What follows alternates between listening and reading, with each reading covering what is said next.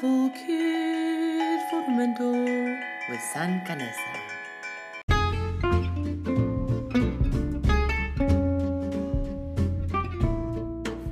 Rise and stretch. Thank you for this cup of coffee, for I don't know why I need to get up. I'm San Canessa, welcoming you to Survival Kit for the Mental. Squeezing your mind and gut tightly from Central America. I'm a painter, artist, noisemaker, mover shaker, neurodiversity activist, bipolar queer human from El Salvador. Yes, that tiny little nugget below Mexico, below Guatemala. Gratitude for my friends and family who keep making me make sense of this life.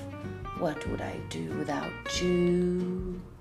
Thank you for voices in my head that guide me to record these fascinating, controversial rants in which I get to explore my own mental health, and the arts, and what it means to survive these times that make absolutely no sense. Attempting to indeed make sense of it all. Together, maybe, we will create a survival kit to endure our mind and this world. May this podcast inspire you to play and doubt everything.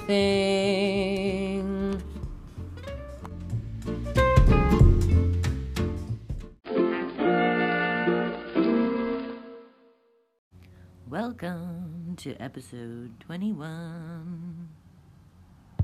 Epigenetics.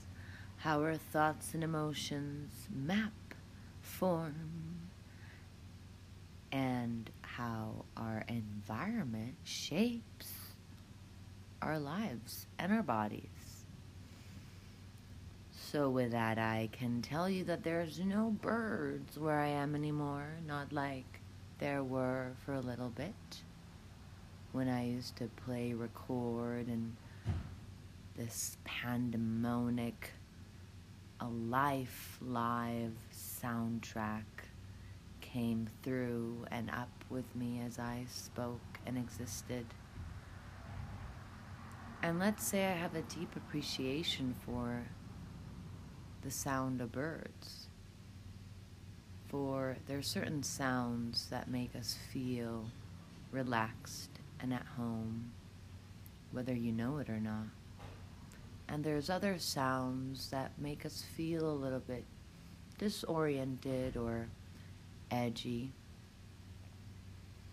And personally, I'm trying to learn how to navigate the ones that made me edgy, like the roofers working next door this weekend, or the cars passing. And we can find ourselves in a place within the spectrum of noise and witness, whether we live in a place where nature calls upon us every morning, or if industrialism and, capitalism calls us upon every morning, and maybe there's a balance, and within that, noticing how we get used to things, how our bodies get used to the environments that we place them in, and we witness how in the beginning it's shocking, like that big truck, or how at the beginning that big truck would have killed my whole vibe, and how the plane would generate an eeriness for me, and how now, after being here for a few weeks, I've grown to become more tolerant and nervously, meaning by my nervous system, more accompanied and at ease with these phenomenons that are my environment. What do these sounds say to me? How do these sounds move me and my thoughts and my reality in life differently than the birds?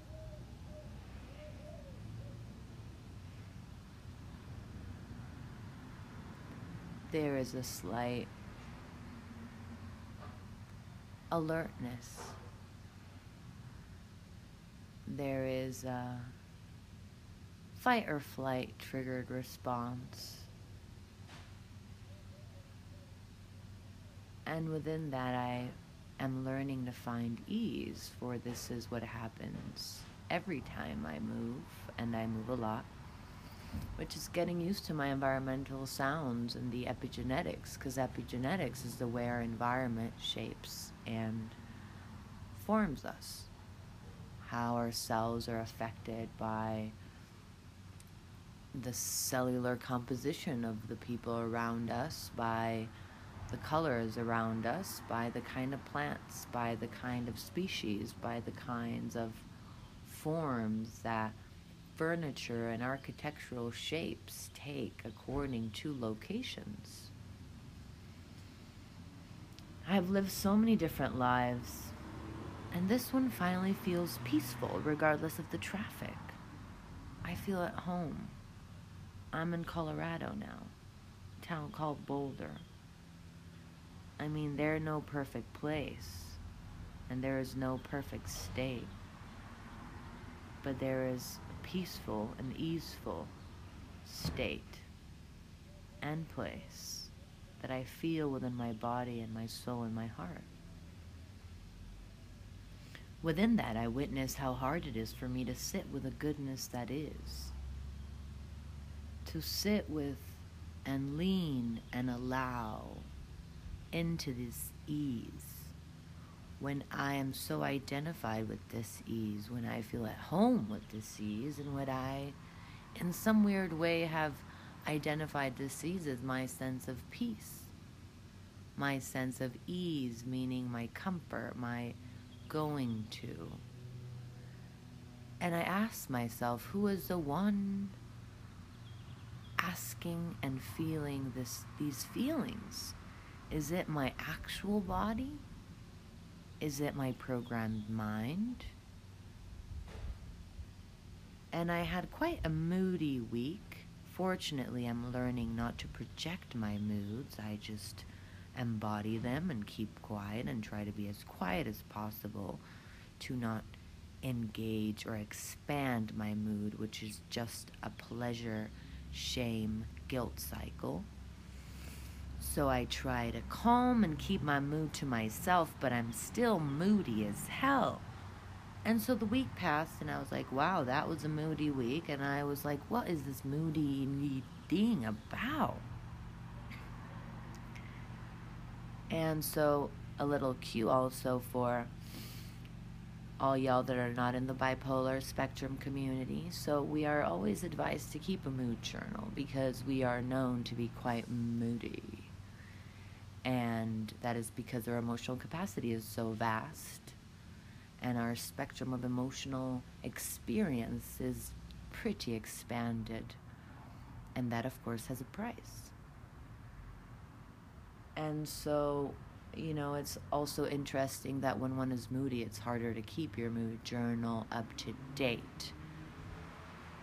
But nonetheless, you can, after your moody week, go into your mood journal and try to figure out what the hell you were trying to say to yourself the last week. And I came to that conclusion, to how being at ease and feeling at home and not really looking for the next event, because my life is good today and I'm looking forward to today, not that tomorrow. And this is new for me,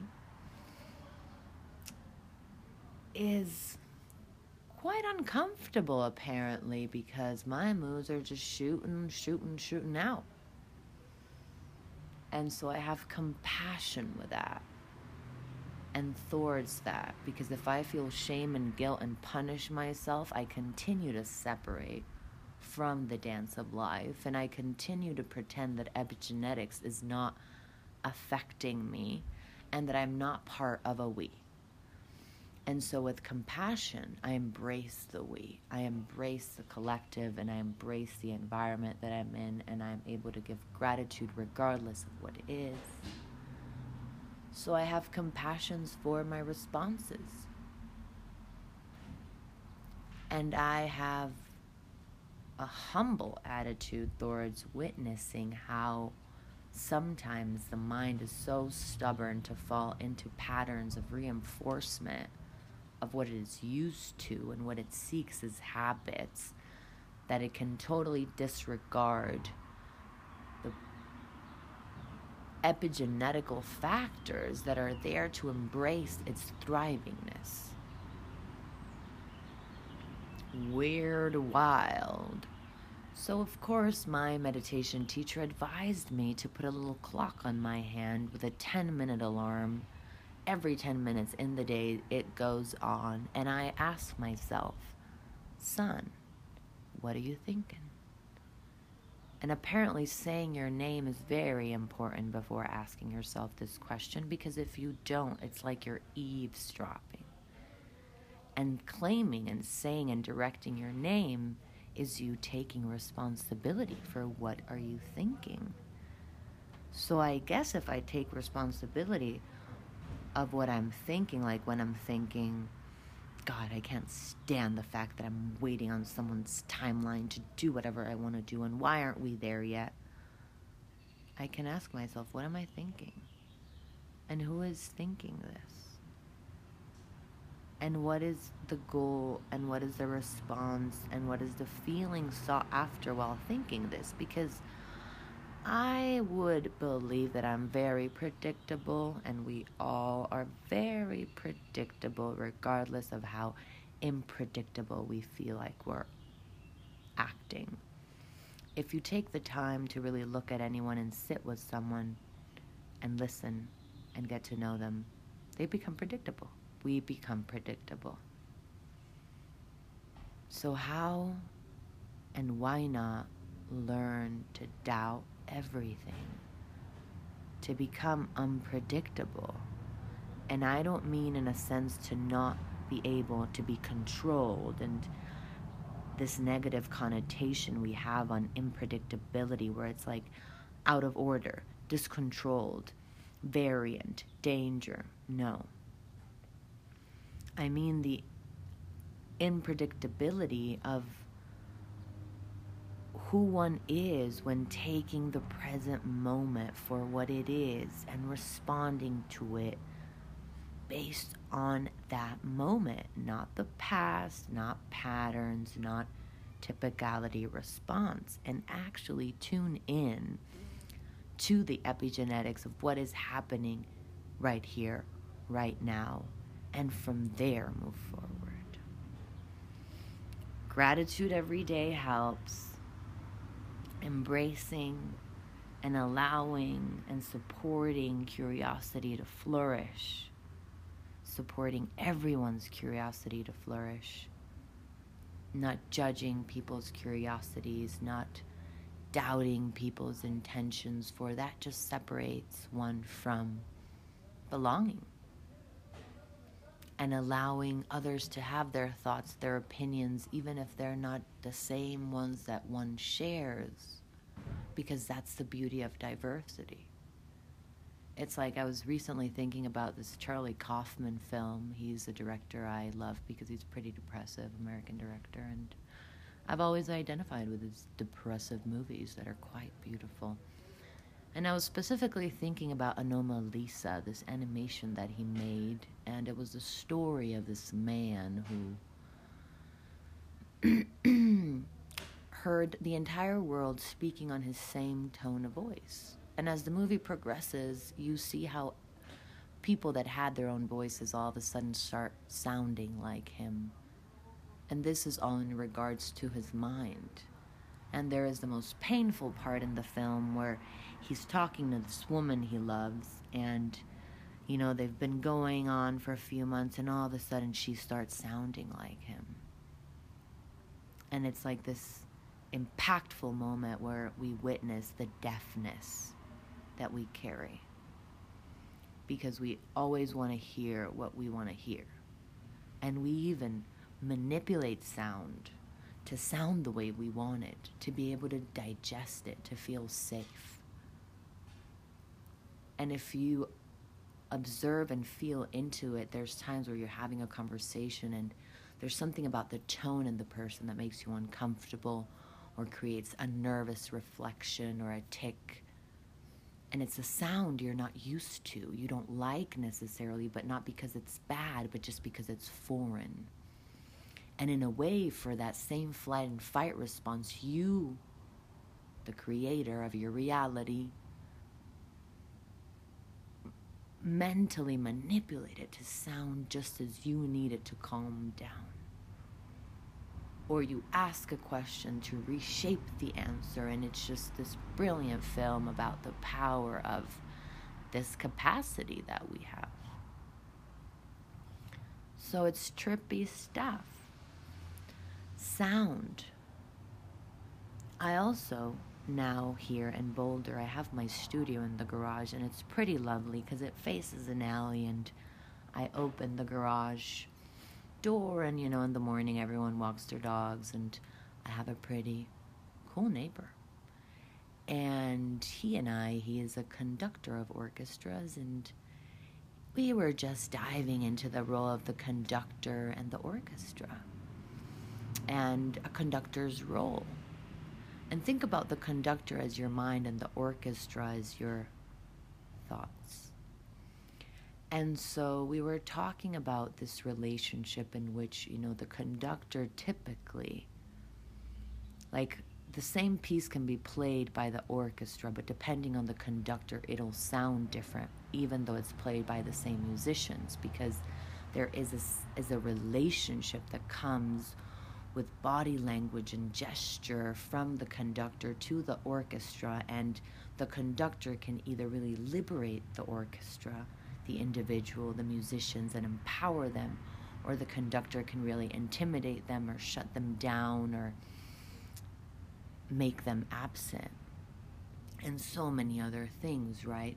And then we're specifically talking about a few other conductors who have the power to allow the orchestra to be what it is, and then the conductor comes to shape and assist form, and then again goes away.